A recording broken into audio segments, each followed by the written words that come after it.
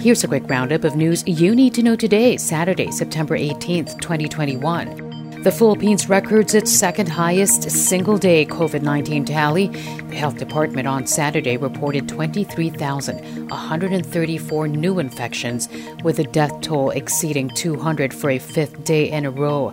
This grim milestone comes as government tests out a new pandemic alert system in Metro Manila, where the intensive care unit's occupancy rate remains at high risk at 77%. The health department says there is still no sign that the current surge is slowing down.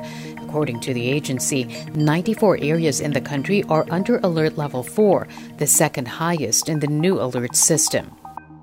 More vaccines arrive in the Philippines. The country on Saturday received 961,000 doses of Moderna's COVID-19 vaccine.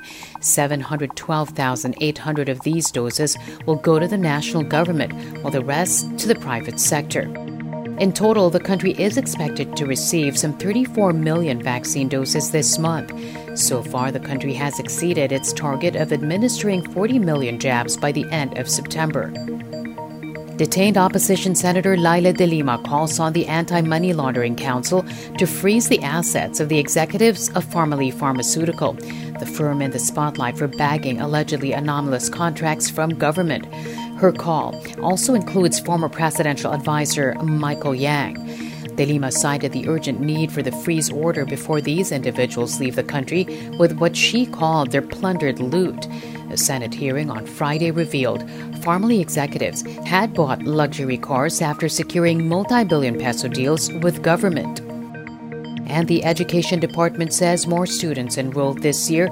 Based on its initial count, 27.6 million students registered. That's 5% higher than last year.